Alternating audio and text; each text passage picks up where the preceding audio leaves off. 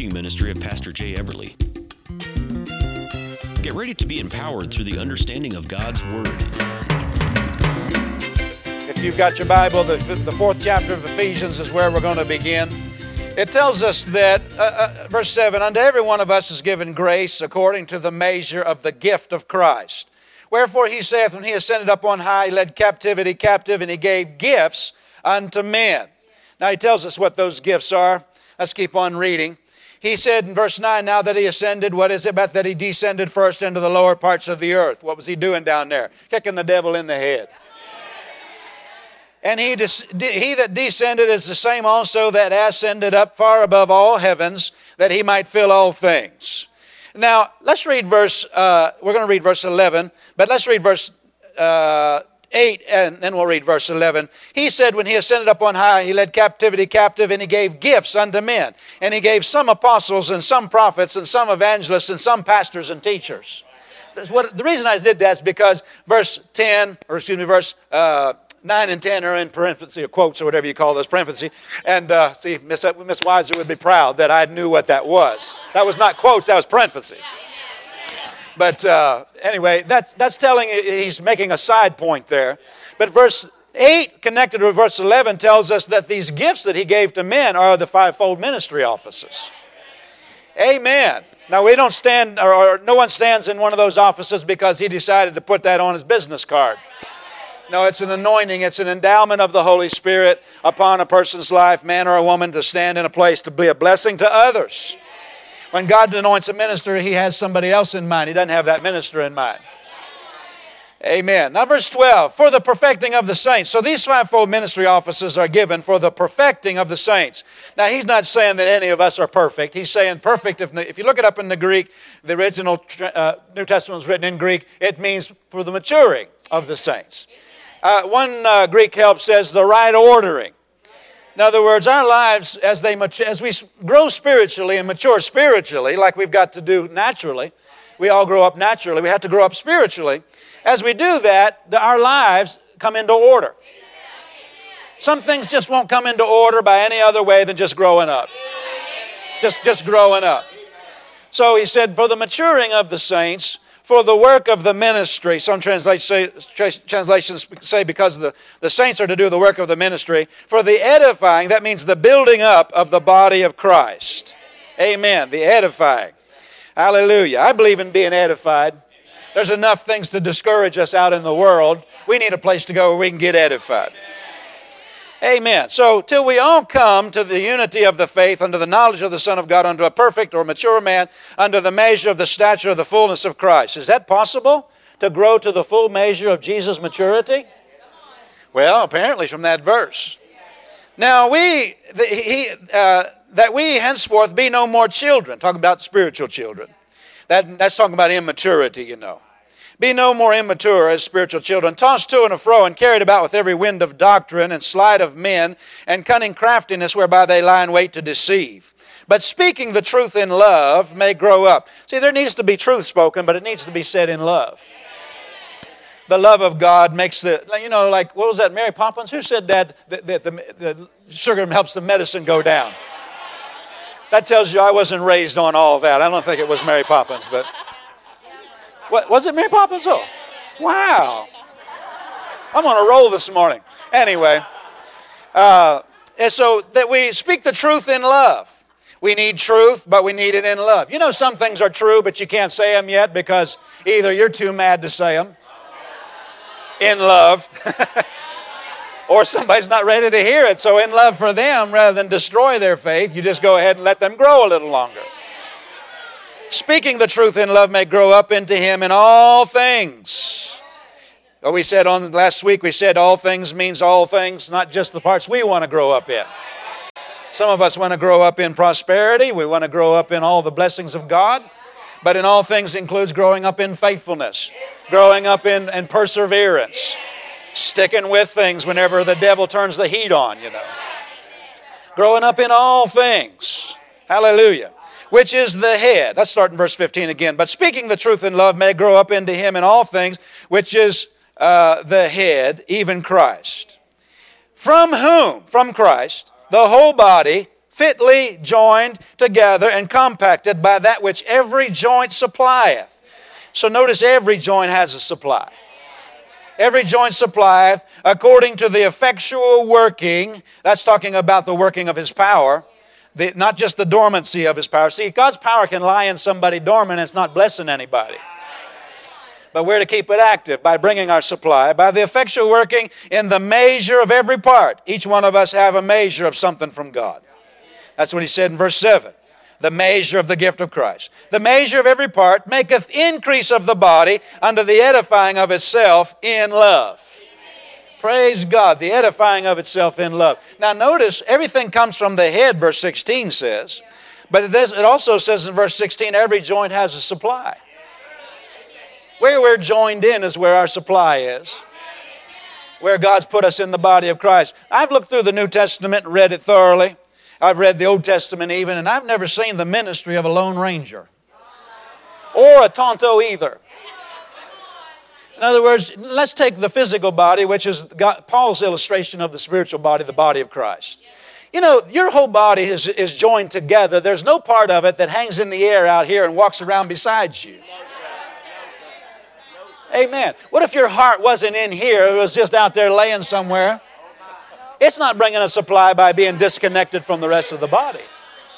You know, there's a local church where everybody belongs. Well, I just get fed on Christian TV. Well, when you read the rest of what we're going to get into this morning, you cannot mature totally by just Christian TV. I'm not against Christian TV. There's a lot of help on Christian TV. But there's things that we need to learn. Every joint supplied. There's a joining God wants us to do in the body of Christ. Notice He said, from whom the whole body fitly joined together and compacted. Compacted. So there's a joining. There's a unity that we are to be in fellowship with one another. But said every joint supplied, and the body edifies itself. Now, not independent of the head bringing the supply, because everything comes through the head, verse 16 says, from whom the whole body. Jesus is the head, from Him the whole body.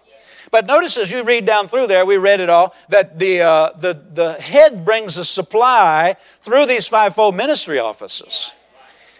And by being connected properly to those one of those fivefold ministry offices, we get our supply. Amen. Tell your neighbor, I'm going to get something out of this morning. So it comes from the head, yes, but it comes through other members. So if we're not in fellowship with other members of the body of Christ, then we're not getting the supply that God has for us. Can you say amen? We got into that last week. We were talking about that. We looked at some things. We want to get back here this morning to Matthew again. We looked over here at Matthew chapter number 9 or 10, whichever one. Let me get back here. Remember we looked at this. We were talking about it's in the 10th chapter of Matthew. Jesus said in verse 40, He that receives you receives me. He that receives me receives Him that sent me. So that's saying the same thing as it says over there in Ephesians. Whenever Jesus calls and anoints somebody to bring something to the body of Christ, to impart things, impart revelation knowledge, impart endowments of the Holy Spirit, or to operate under the anointing that He puts on their life, whenever we receive that person, we're receiving Jesus, the one that anointed them, called them, equipped them, and sent them to us. Now let me say something about God calling and sending people. There are fivefold ministry offices, and then there's the ministry of helps. We read that. We've looked at that many times. But the fivefold ministry offices, if you look at all the ones except the pastor, the apostle, the prophet, the evangelist, and the teacher, you look at their ministries, and basically, except there's exceptions to everything, but basically they're sent to the body at large. They're not staying put in one local church. You understand? They're called to the whole body like an evangelist. He's going to be out there getting people saved, and then he'll go from church to church and stir up people about leading people to Jesus, you know. And that's a valid ministry, but he doesn't stay at one place most of the time. Amen. And the prophet and the apostle, they're not just staying in one church. You know, there's teachings that go around and say, well, every local church needs all those fivefold ministry offices. And I could prove that wrong. And from the Bible, 7 different scriptures say the pastor's the head of a local church. Not 5 heads. That's a freak. That's a monster. Somebody needs to chop some heads off in that place. Amen. Oh, anyway, some of you are looking at me funny, but just hold on. We'll get to where we're going. So, but in the fivefold ministry, 4 of them pretty much go, they're more of a traveling, roaming ministry. Doesn't mean they shouldn't have a local church where they call home. How many of you know their family needs a local church? Their kids need to grow up in a local church and so forth. They need to have a base, somebody that can pray for them at the base and, anyway. But but there's one, so they're called more to the body at large, but there's one that's called to a more intimate relationship with a group of sheep, and that's the pastor.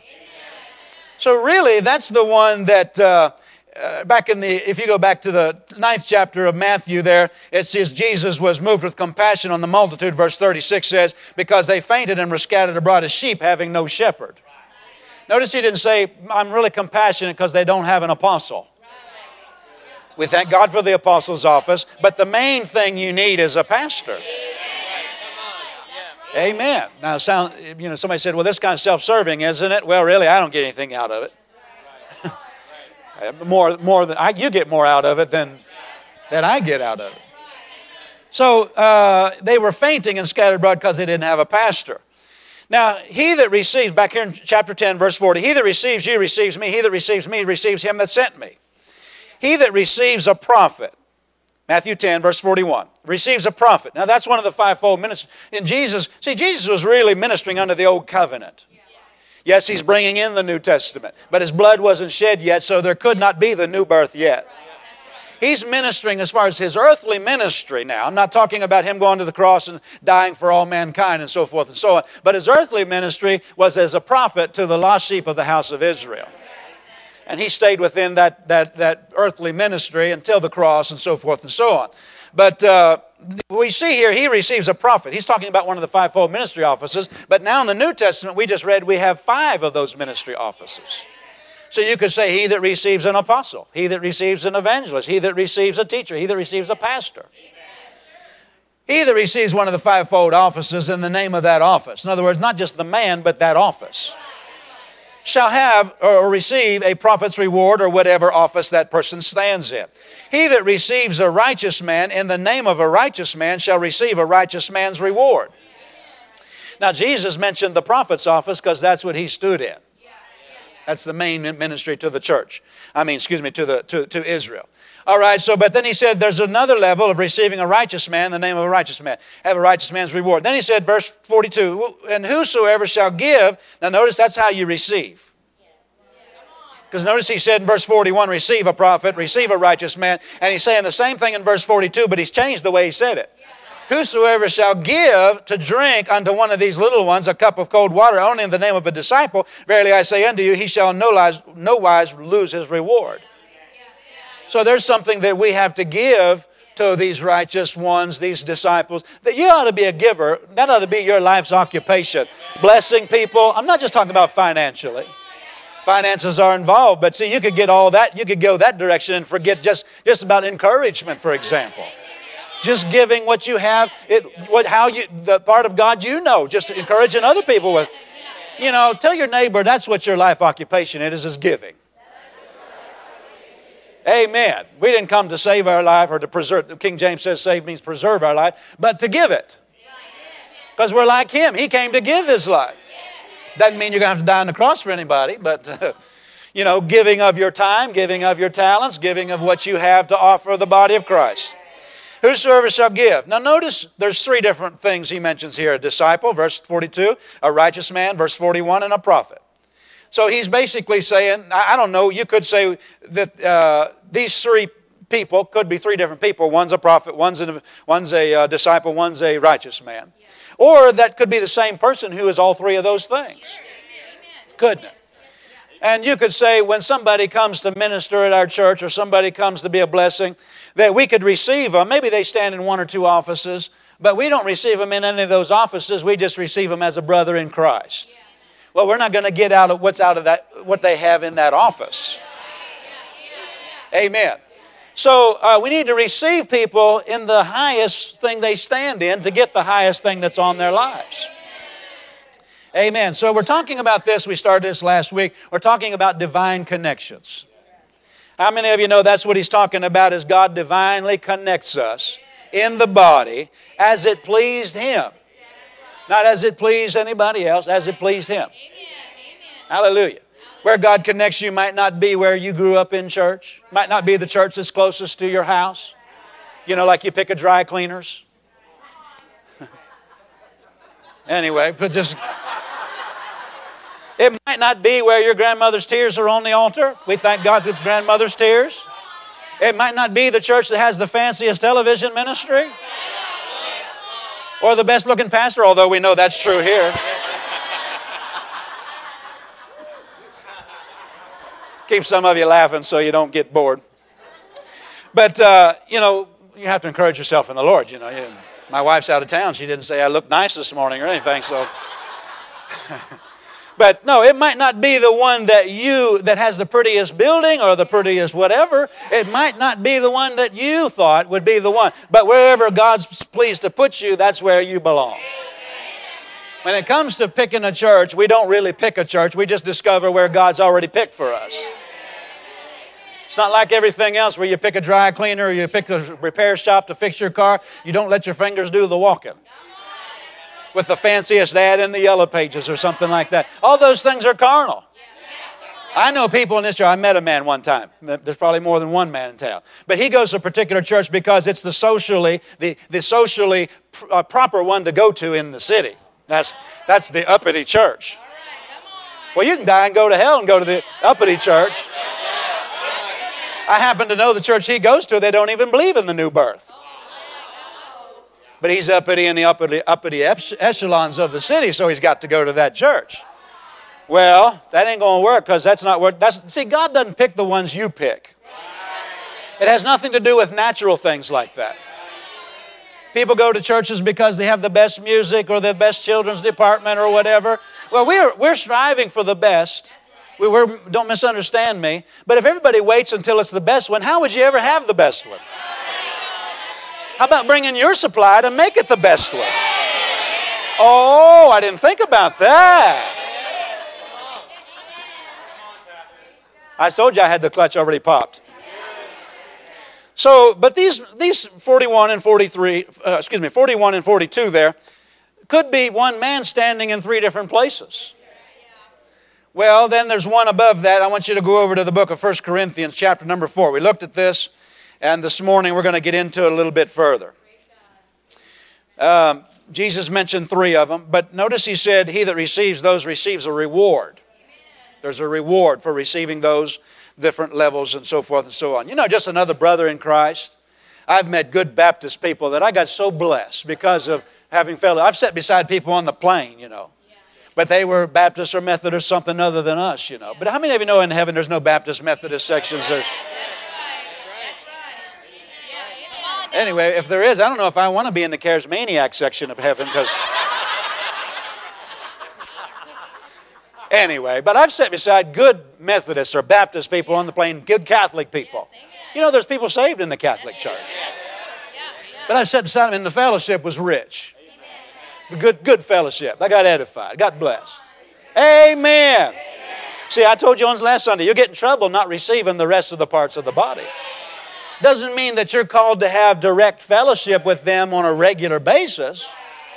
That'd be impossible. How could you fellowship with the entire worldwide body of Christ, you know, on a regular basis? Now, if you meet them, yes, we have fellowship. We're in the same body, so forth and so on, you know. We're brothers and sisters in Christ, but not on a regular basis because you can't be everywhere on a regular basis. Amen. So God's smart. He broke down the body of Christ worldwide into local churches. And when it came to local, when he went like you read through the New Testament and like over 110 times the word church is used. Out of those 110 times, if I remember right, it's been a while since I looked at the notes, about 90 times or so, it's referring to a local church. That tells you God's big on local churches. When he wrote letters, he wrote them to the local church. He didn't say to the local prayer group down there in Colossae, or to the local Bible study, or to that evangelistic meeting down there in Philippi. He wrote them to churches. Because the Holy Ghost is smart. He knew that's where sheep belong. They belong in a local church. If you're connected to the right church, you'll get the other supplies of the other four of the fivefold ministry offices. Amen. So, and then you read through the book of Revelation, through the churches at Asia Minor called the Church of Philadelphia. And he goes through the church. See, he wrote those letters to the churches. Why? Because that's where sheep belong. That's where people belong in local churches. If you don't have a local church, you just have a local Bible study you go to, you're missing the supply God has for you through one of these fivefold offices. Amen. Keep the car ready, Brother Ike. They're not liking it as much this morning as they liked it last week. Amen. Praise God. God's plan is for sheep to have a pastor. That one's sent to you directly. That's a more intimate relationship. Now over here in 1 Corinthians 4, I read this last Sunday. We're going to look at it again. Verse 14 through verse number 17. I write not these things to you to shame you. This is Paul writing to the church at Corinth. But as my beloved sons, I warn you. So, if you weren't here last Sunday, get that CD. I listened to it again to see how, because sometimes your mind, I'll say this, I don't know if you've ever experienced this, if you've ever ministered, but your mind is kind of in a Holy Ghost cloud. You're not sure everything you said. I'm just being honest about it. So I went back and listened to see what I said, to see if I had the kind of unction I felt like I had. And man, you need to get that CD because it lays the foundation for this morning. Praise God. So we're talking about these divine connections. And here's another level. He said, as my beloved sons, I warn you, for though you have 10,000 instructors in Christ, yet have you not many fathers. For in Christ Jesus I have begotten you through the gospel. Wherefore, I beseech you, be ye followers of me. And he said in verse 17, for this cause have I sent unto you Timothy we'd call him, who is my beloved son. Notice that, spiritual son, not a natural son. My beloved son, and faithful in the Lord, who shall bring you into remembrance in my ways, which be in Christ, as I teach everywhere in every church. Paul took Timothy with him, many of those traveling trips he took, and Paul imparted into Timothy. Timothy caught things from Paul, and whenever he said, I send Timothy to you, since I can't get there right now, I'll come later, but I'll send Timothy. He said, he'll impart the same things I would have, because he's been with me and he caught something. And we'll get to that eventually, but there needs to be a recognition of all these different levels of these divine connections. There is just the others in the body of Christ. I don't say just to minimize everybody, because everybody is of a high standing in the body of Christ. Those parts that we count of less value, the Bible says we're to put more honor on them than others. Amen. But there are levels. There are disciples. There are people that are righteous. There are people, all disciples, if they're born again, are righteous. Don't misunderstand me. But some live right. Yes, sir. Yes, sir. You know. And then there's these ministry offices, and then there's spiritual fathers. Or mothers, you could look at it a different way. But in the olden days, like especially in some of the old Pentecostal churches, they'd call them the older gentlemen in the church, or the older mothers in the church, like the mothers, they call them the mothers of Israel. Yeah. What were they talking about? They're talking about somebody that had come from way back under the maybe they were back there close to Azusa Street somewhere. Yeah. And they walked with God all those years, and they've got a lot of experience in the things of God.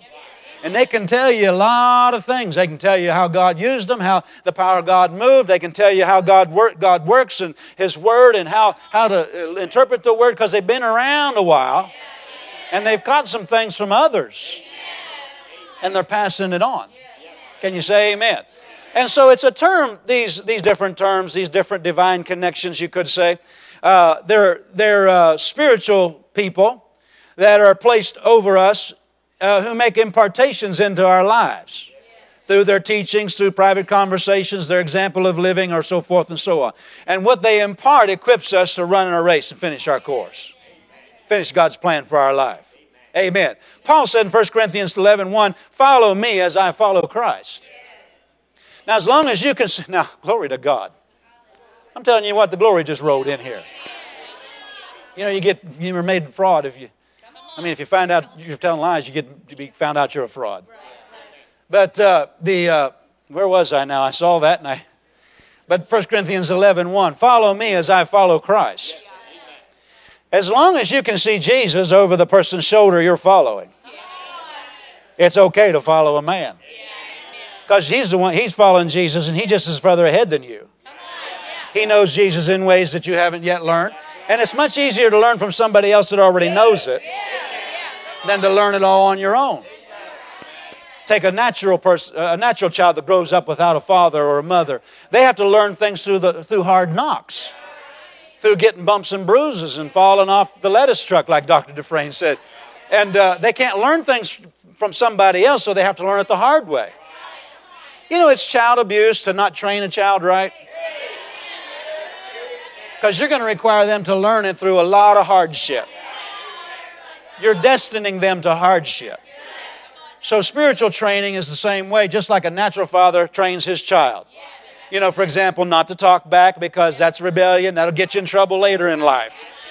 You know, but spiritual children needs to be trained just like natural children, and it's easier to learn it from somebody else. As long as they're following Jesus. Amen.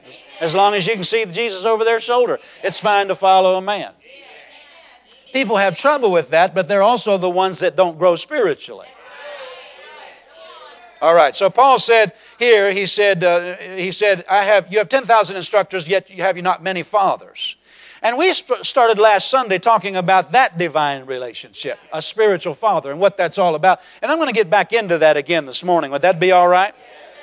We read back there in Matthew, he that receives a prophet gets a prophet's reward, righteous man gets a righteous man reward, so forth. But the Lord said to me, there's something higher. And I said, Lord, what are you trying to say? He said, a spiritual son gets more than just a reward, he gets an inheritance. I said, what's the difference? He said, a reward is the operation of that ministry's, if it's a ministry office, that minister working for them to bless their life. But an inheritance is something that's imparted. It's an endowment imparted into them that they get to minister out of to other people.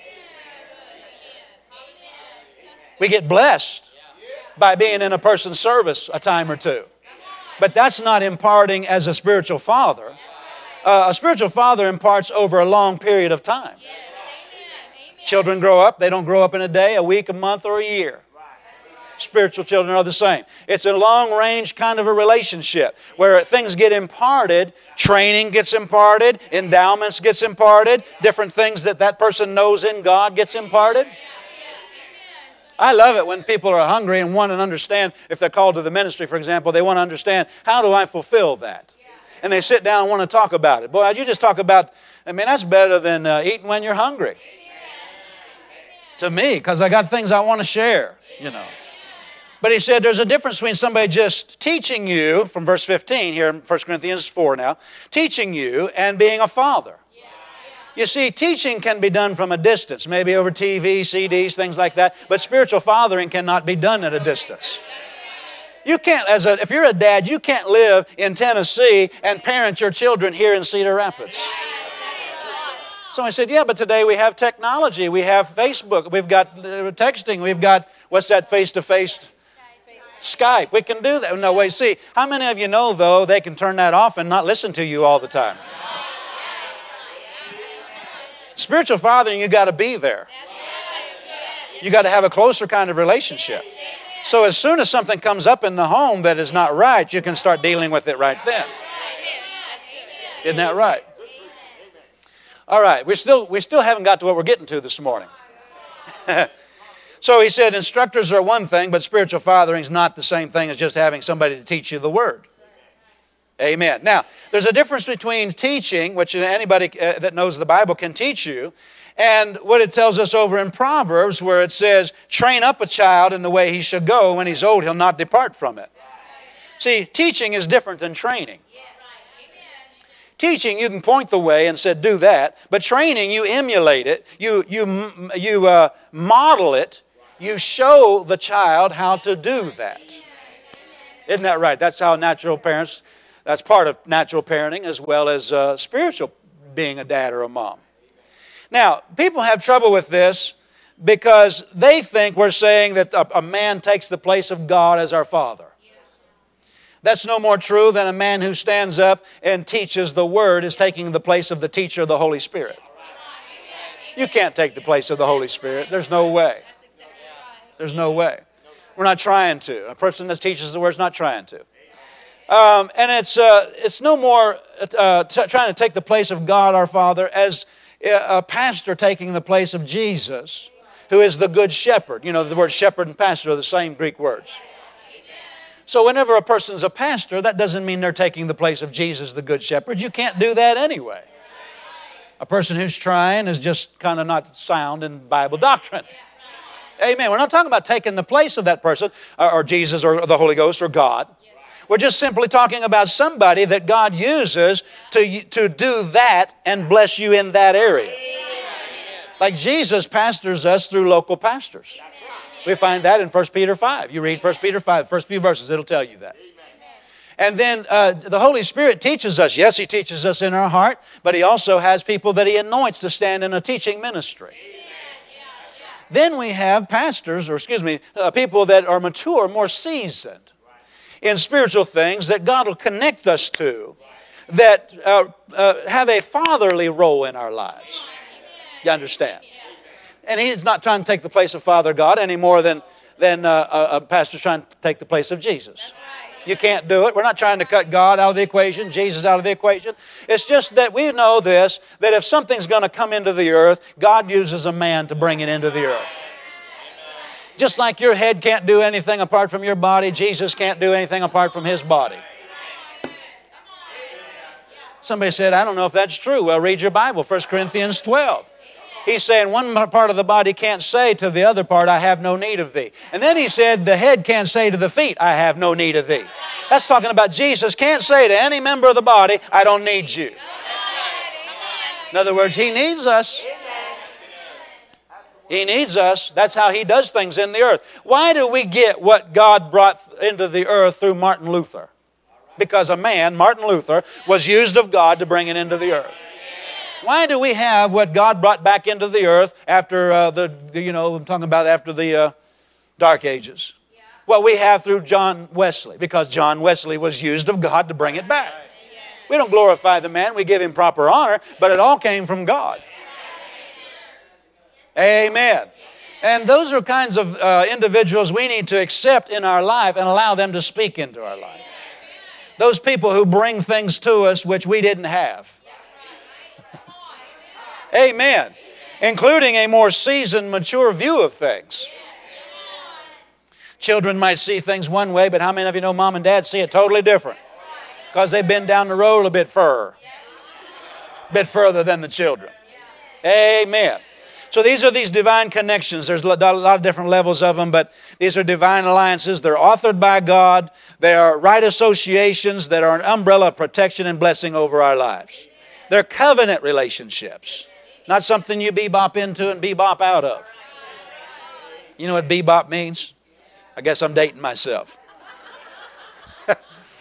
They are authored and planned by God to bring us a spiritual supply.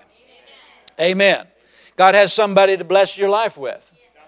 Doesn't mean that He doesn't bless it directly, but He does use people to bring a blessing. Do you know that every parent knows that as soon as their children they start hanging around the wrong people, their child starts going the wrong direction. And so the enemy has watched God and knew how God does things. God does things by bringing people into our lives to bless our lives. He said, I'm going to use that to bring wrong direction into people's lives and wrong influences. So whenever he wants to mess a person's life up, the enemy, he'll bring a wrong kind of person into your child's life. And a good natural father will guard the relationships their children have. Same thing true with a spiritual father. That's what he says whenever he says we watch for their souls. We're watching out for wrong influences that influence them wrong. Amen. So we're to know which associations are from God and which ones are important and which ones are from the enemy, and that we're to discard. And not only know which ones are from God and which ones are from the enemy, but once we find the right ones, learn to scripturally cooperate with those associations. How do we properly relate to them? How do we properly honor them? How do we get the most out of what God's trying to do? Amen. So success is really not just based on us being, in the Word ourselves, although we get much out of the Word ourselves, but there are other people God anoints to speak into our lives. Amen. And to train on top of that. Glory to God. Now go over to Psalm 127 verse 4 here. It always seems like I barely get out 20% of what I have in my heart. But so that just means we'll just keep working with it. Psalm 127, let's look at verse number 4. This is describing parenting, and you can apply it to both natural parenting and spiritual parenting. Now, a pastor can stand in one of these places. He can stand as a spiritual father. But also, from those called to the ministry, I did a little bit of a count one day, and I think probably there's 10% of this congregation that has inklings towards doing something in the more like the fivefold office kinds of thing. You know what I mean by inklings? Just seems like something stirring up in me. I got a call to do something for God. Maybe not all of them. Maybe not all of them will actually stand in that. Maybe it was their own thinking about what God is stirring up in their heart to do. But right on the other hand, I'm ministering this morning to them as much as to this congregation. Now, Psalm 127, verse number 4, it says, "As arrows in the hand of a mighty man, so are children of the youth." Notice that, as arrows in the hands of a mighty man. Well, that could be applied to natural parenting, or it could be applied to being a spiritual mom or a dad. Isn't that right? Now, actually, natural parents should be natural parents, but they should also be spiritual parents. They should grow their children up spiritually. But they ought to have somebody speaking into their life to help them grow up spiritually. Otherwise, you'll have young people raising young people, and we know how that turns out. You know, in our culture, it's popular to follow the younger generation rather than the older generation speak into the younger generation. The younger generation says, now this is new and this is cool. Some morbid, twisted thing, you know. And so the older generation says, okay, I guess we were old fogies. No, that's not the way God set it up to be. The heroes in our generation are between 14 and 25, you know. They haven't even got dry behind the ears yet. Amen. Anyway, Psalm 127:4, he said, as arrows in the hands of a mighty man, so are children of the youth. So he's talking about raising children. He said it's like arrows in the hands of a mighty man. Spiritual sons are arrows in the hands of a mighty man too. That's a man who's mighty in spiritual things. And what a spiritual father will do, he'll be able to send you or a spiritual son the direction that will hit God's target. What is God's plan for your life? Somebody that speaks into your life as a spiritual father can see God's plan for your life and direct you towards to hit it. Bullseye. Bullseye.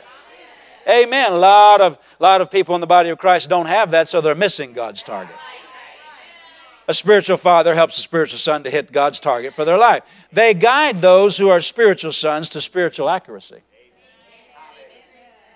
This is why a lot of Christians miss it. They don't have anybody to guide them. See, that's why natural children have trouble growing up if they don't have a father in their life. They get out in the streets and the other influences take them in different directions, and they're missing God's plan. They're missing the local church and all that God planned for that parent to bring them. Amen? Hallelujah. Now, it takes a person staying close enough to their spiritual leader who can help them secure God's aim and direction. You know, many people's lives don't look like it should. Even the way God planned it to be. Why? Because they don't receive direction from somebody to help direct them. Through that divine supply that God planned for them to have in their life. Now, somebody said, well, I just don't need anybody else. I just need Jesus. Well, to get saved, you're right. No man can save you.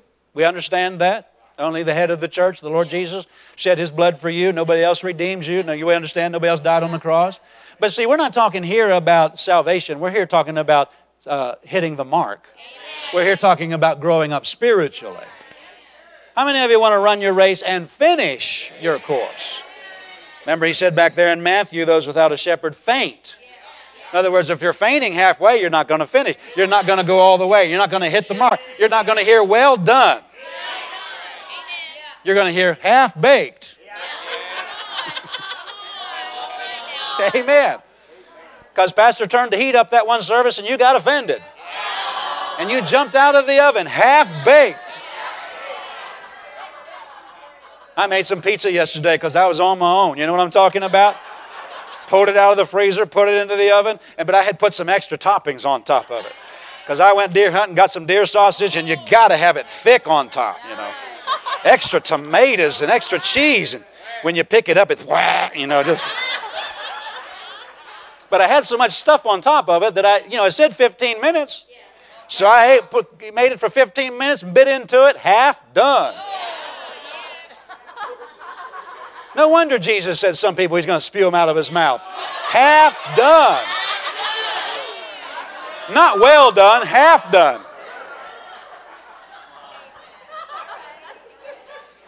Some of you just now came to the service. So we want to finish. We want to hear well done. And apparently we need help to do that. Why would God put parts in somebody said, I don't need a man. Why would God put parts in the body that no one needs? That doesn't make sense, does it? No, there's a purpose for every part of the body. People say today in this modern age, we don't need a local church. We don't like organized religion.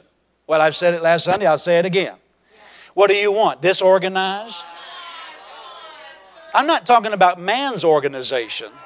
Man's organization, I don't want that either. But I'm talking about there is a divine way God does things, and He disseminates through the body different things that He wants to get into the body through the members of the body that bring a supply to it. Amen. So, we're going to fulfill God's plan. We're going to have some help. Amen. We're going to need some people that are mightier in spiritual things than we are. And we're going to have to stay with them long enough as they follow Christ to get what they have. Our outcome depends on it. Amen. Praise God. Amen. They don't take the place of God. We know that.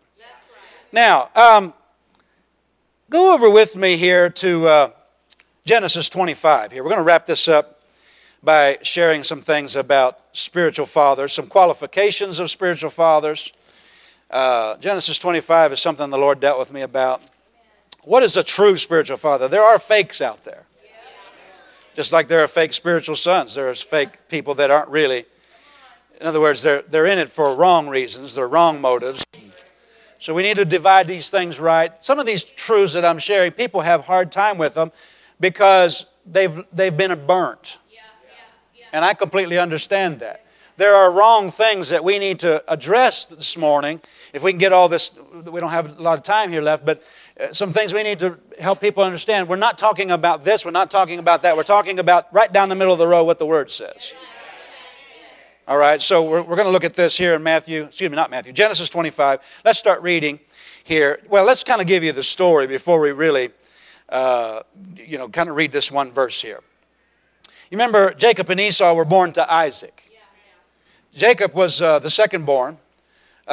Esau was the firstborn, and in those days, the firstborn had a birthright. Now, the birthright was not just natural things, although it included natural things, but it was spiritual things.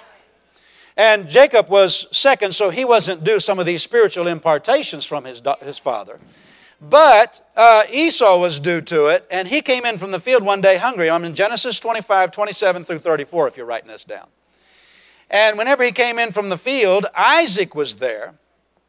And he was making a pot of, he calls it pottage, probably some kind of soup or stew or something, And so whenever Esau came in from the field, he was hungry and he was faint, verse 29 says. And Esau said to Jacob, feed me, I pray thee, some of thy red pottage, for I am faint. And Jacob said, sell me this day thy birthright. The birthright. Now, it has a lot to do with spiritual things. The birthright is not just natural things. It has to do with spiritual endowments. Sell me thy birthright. And Esau said, behold, I am to the point to die. What profit shall this birthright do to me? He didn't properly esteem spiritual things. He was too hungry for something natural to get something spiritual. I just said a mouthful. And Jacob said, swear to me this day, and he sware to him. And he sold his birthright unto Jacob. And Jacob gave Esau bread and pottage of lentils. And he did eat and drink and rose up and went his way. Thus Esau despised his birthright. Notice that. So What he's talking about here is an impartation of the Spirit that was due to Esau from Isaac. You read the New Testament like Hebrews 11, and it said, by faith, Jacob, whenever he was getting ready to die, he laid hands on his sons and he blessed them. But the firstborn got something nobody else got. So there was an impartation at these great patriarchs of faith's death that they would impart into the next generation. Like I said last Sunday, you should never take spiritual things to heaven with you. You should leave them here for somebody else. The endowments, the revelation, the things God's taught you, leave them for somebody else. Real success means you have a successor. Well, who should I have succeed after me? How about your physical children, first of all? You have something from God. You have faith in God. Impart that into your children. Anyway. But Esau despised it. Can you see that? Now, what happened is, the Bible tells us that, because how many of you know natural children get a natural inheritance, but spiritual children get a spiritual inheritance? And in this case, Jacob had a spiritual son as well as a natural son. And that firstborn was the one that got the spiritual endowment as well as extra things in the natural. Amen. That's the way they did it in those days. Well, let's say this. Just like there were, as an inheritance, something spiritual imparted, so spiritual sons today have an inheritance. And it is impartations into their life, not just for bless them, but to walk in and bless the next generation.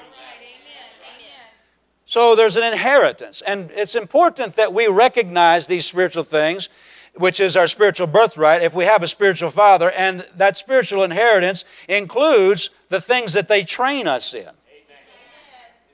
And it might come through services, might come through private conversations, might come through the laying on of hands, might come through watching them and how they're doing things whenever they minister, whenever they're under that anointing, you know.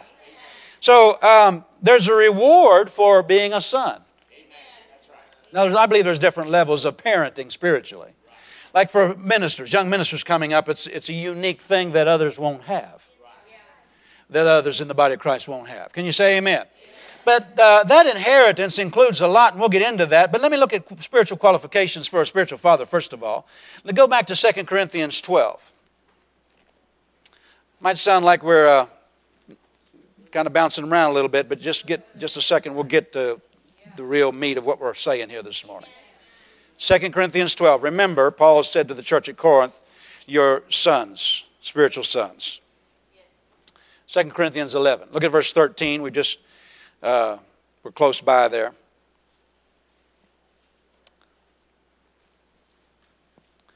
Praise the Lord.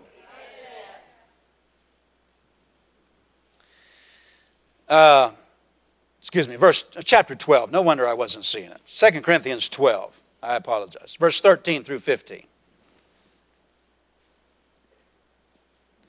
Verse 13 says, For what is it wherein you were inferior to other churches, except it be that I myself was not burdensome to you? Forgive me of this wrong.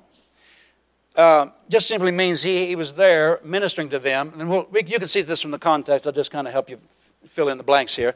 And we'll see a little bit here in verse 14. But he worked while he was there to pay his own bills and take care of himself, so he wouldn't be burdensome to them. All right, look at verse 14. Wherefore the third time I am ready to come to you, and I will not be burdensome to you. For I seek not yours, but you. For the children ought not lay up for the parents, but the parents for the children. Verse 15. I will very gladly spend and be spent for you. Though the more abundantly I love you, the less I be loved. Now this, I could take you through the book of 1st and 2nd Corinthians and show you that the church at Corinth was some of the biggest spiritual brats in the whole New Testament. They did nothing to help Paul. We have no record of them helping him whatsoever in some of his hardest situations. But yet Paul went there and wouldn't even, say, this is what my plane ticket costs, so to speak. You know what I'm talking about? He just said, no, I'll take care of that because you're not even spiritually mature enough to not get offended at that. You understand? But he said, that's not what I'm there for anyway. I'm there, he said, this is qualifications for a spiritual father. You paying attention? I'm there to lay up something for you, to give something to you. Amen. And he said, I'll gladly spend and be spent for you. Now that's a real father. A teacher at a distance in Christian TV or whatever, they're not going to go that far. We're going to shuck the corn a little bit. Is that all right? There's other people that don't have that kind of heart for your life. But a spiritual father does. That's a real, true spiritual father. Isn't that right? Now, there are two errors to watch out for regarding this teaching that I'm teaching you about spiritual fathers. You want to know what they are? Yes, number one, turning these kinds of relationships into a one-way street. Yeah. What do I mean by that? In other words, everybody bless me, I'm your spiritual father. But he doesn't give anything to his sons. You understand what I'm talking about? That's not God, nor is it the heart of a true spiritual father. If a man has that kind of heart, he's a fake. Amen. Awfully quiet in this Presbyterian church. It's not a one-way street. Now, it should be a two-way street, not just a one-way street where the father's always giving. If you study this, boy, we don't have time to get into it, but the church at Corinth was the most carnal church Paul had to deal with. He had all kinds of trouble. He had to straighten out all kinds of problems. He had to deal with all kinds of issues. You can read through there. You can see Paul get upset at him.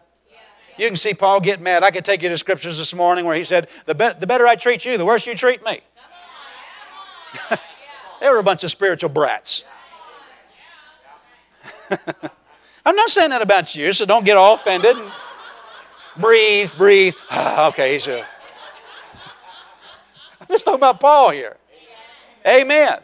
Now, the reason they didn't do anything back for him, we don't have record of them ever bringing an offering to him or helping him do. See, it wasn't about Paul. It was about the gospel getting out. Paul said over in Philippi, I had no church that communicated with me as concerning giving and receiving, but you alone, talking to the church at Philippi. And that includes the churches at Corinth. They didn't do a thing to help him in the gospel. He went there and paid his own way and got beyond them paying his own way, working, building tents. Now, that's the way, as they grown up, if they would have ever grown up, they would have turned around and started helping him. That's the way it is in the natural, isn't it? For a while in natural relationships, it's the parents giving everything and the child giving nothing. Except dirty diapers and spit-ups.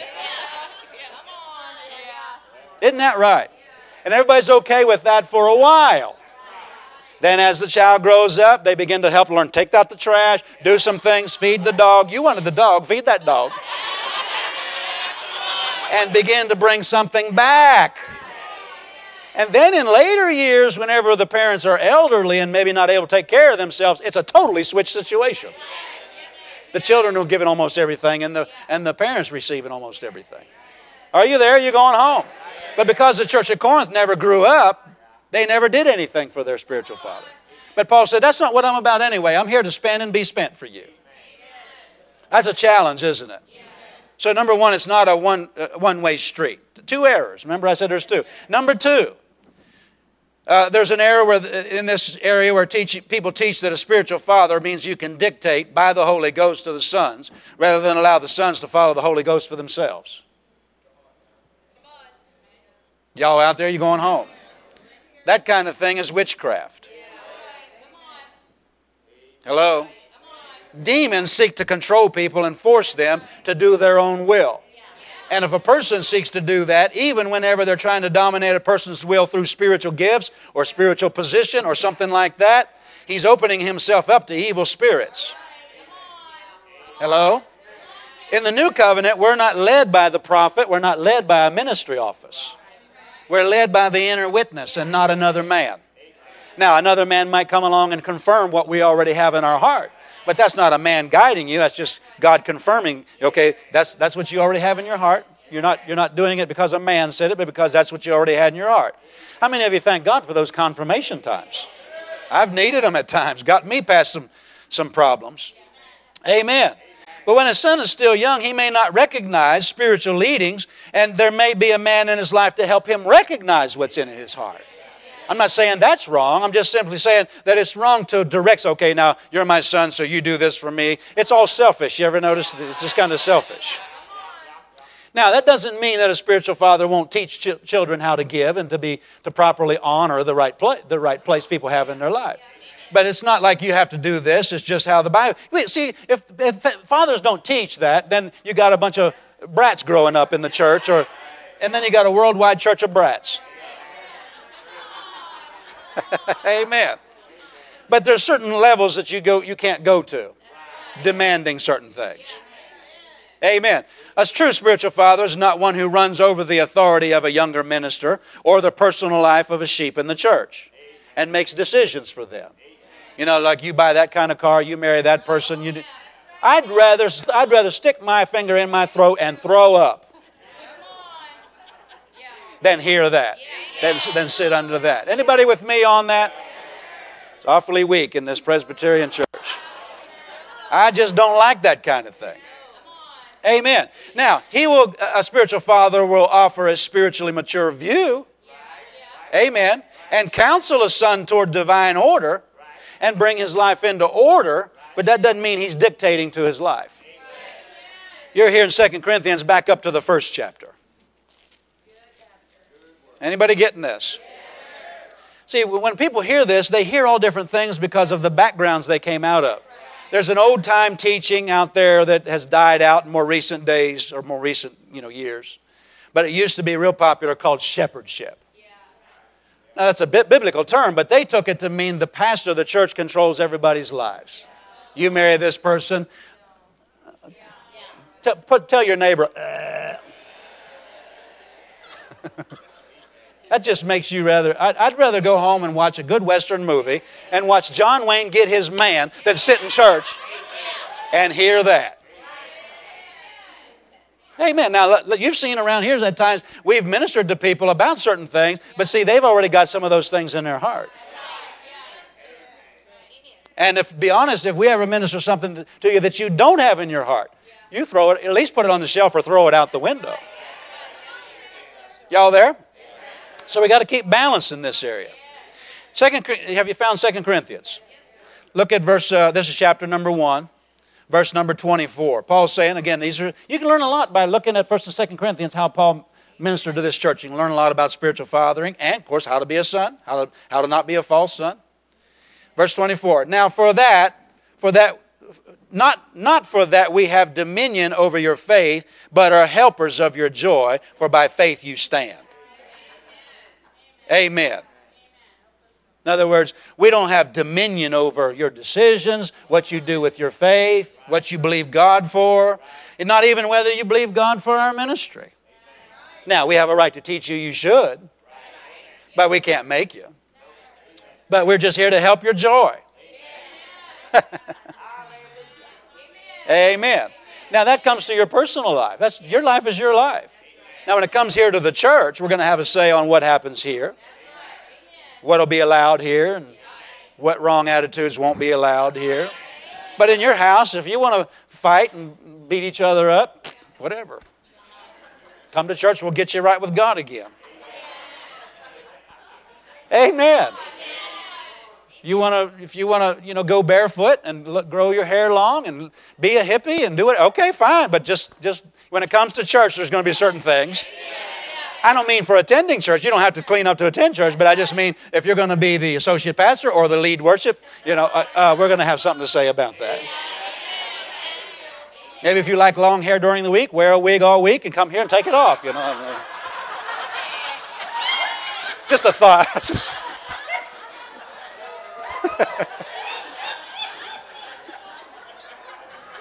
I don't know if I ever told you this or not. I don't know if I ever told you. I don't know if I should tell you now, but I just came to my thought. Maybe I shouldn't. I don't know. I think I got myself in trouble. It wasn't long before we've only been here a couple of weeks back when we first started pastoring over in that other building. And I was on my way to church one morning, and the Spirit of God said to me, "Fire your head usher." I barely knew anybody here yet. He said, "Fire your head usher." I said, "Lord, why?" And he didn't say anything. So I just had to obey. So I went and fired him. Dismissed him from being... I couldn't do it right away, but I had to get him out. Later found out his wife divorced him because he was going downtown Iowa City being a cross-dresser. Wow. Come on. Boy, I heard God on that one. Yeah, you did. Yeah. Watch for him downtown. No, I'm just kidding.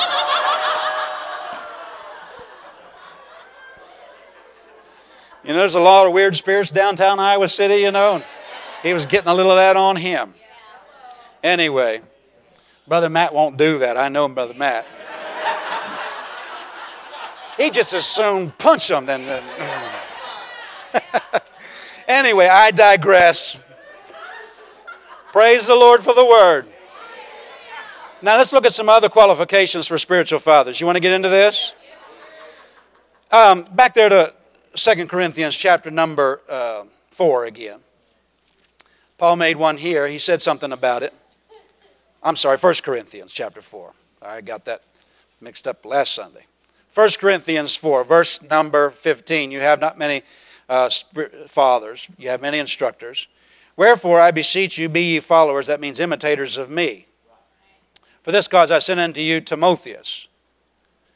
Amen. Notice he said, follow me because I'm your dad, so to speak. How many of you know you should not send your... Now, of course, you send your children to school, but you shouldn't send your children to school to say, follow everything they teach down there. Well, you can follow their math, their science, and all of that. But when it comes to, okay, now we're going to have this class on gay marriage, and we're going to do this. Follow me. As a dad and as a mom, you're going to say, not them, follow me. And that's not selfish for you to say that, because you're the one that's going to stand before God and give an account for their lives. Isn't that right? Hallelujah. So that's a characteristic of somebody whose life can model godliness. Can you see that? There are a lot of anointed good ministers, good teachers, good exhorters, good people in different media. They can expound on the Word of God. And but there's not many fathers. That's what he's saying here. So you might follow them at more of a distance than you follow somebody that God put in your life to emulate character right in front of you. You know that you can't know character by a Christian TV program. Amen. Not against. Sounds like I'm against Christian TV this morning. I'm not. I watch it, but you understand. Just a different kind of relationship. Hallelujah. Number one, so the Father will give you the life-giving Word. Hallelujah. And keep you mindful of its value and what all the Word of God says to you. A spiritual father will not abandon his children. That's a spirit out there in the world right now. Just he's a baby factory, but he's not a dad. Hello. You know, it takes years to be a dad, but to be a baby factory, you can just do that in a few minutes. Pardon my bluntness. Don't watch those examples on TV out there. We got whole reality shows that are based on immorality. Amen. So a real father is there for his family. He won't abandon his family. Remember John 10:12 talks about the good shepherd. He won't leave the sheep when the wolf comes. So a good father protects the family. Amen. There's people out there with wrong motives, even spiritual people. I mean, people that are into spiritual things. They have wrong motives, and they're dangerous. Amen. And you need somebody in your life to help you protect from those people. Somebody that's willing to lay down their life for you.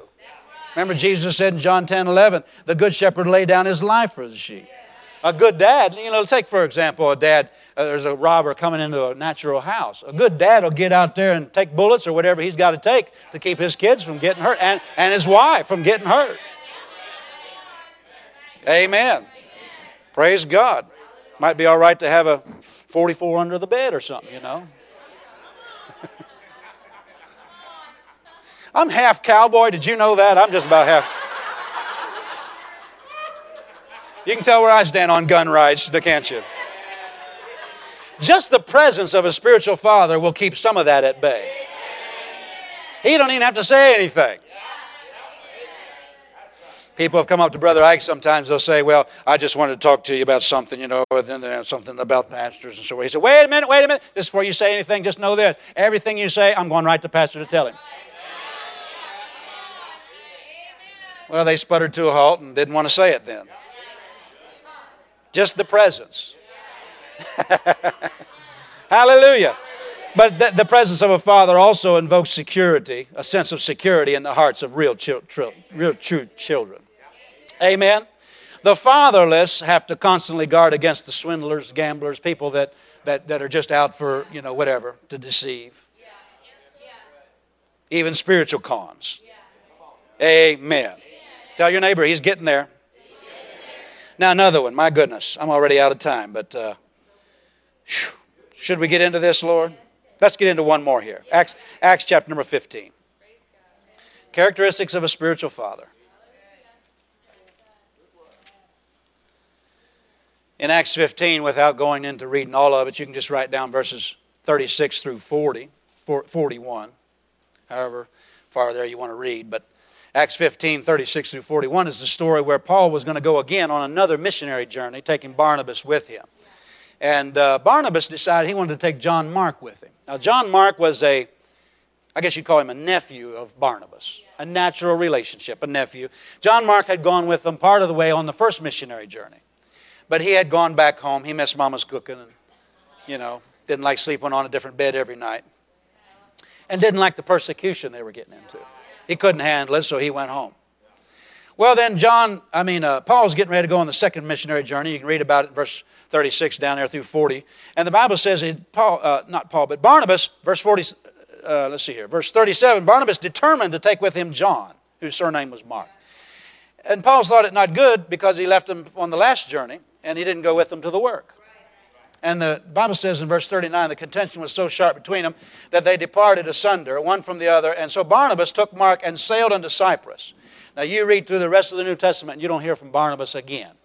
You never hear from him again. Paul chose Silas. It's helpful to us to know we are replaceable.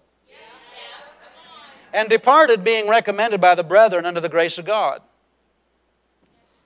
And we keep on reading from the book of Acts. Paul was followed. We have record of Paul. The Holy Ghost saw fit to record what Paul was doing, but didn't see fit to record what Barnabas was doing. I don't know that the Holy Ghost is interested in what I'm doing apart from my divine connection.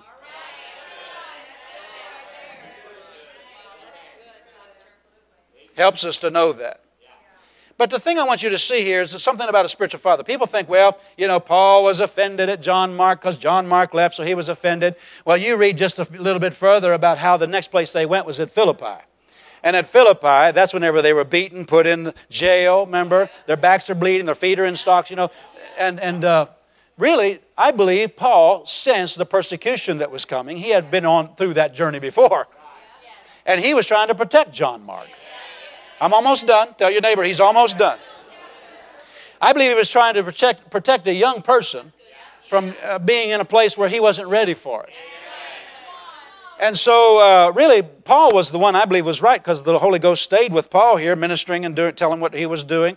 And the point is that spiritual fathers, Paul was trying to take care of John Mark. He wasn't trying, later on, John Mark must have grown up because he said, bring John Mark, he's profitable for me in the ministry.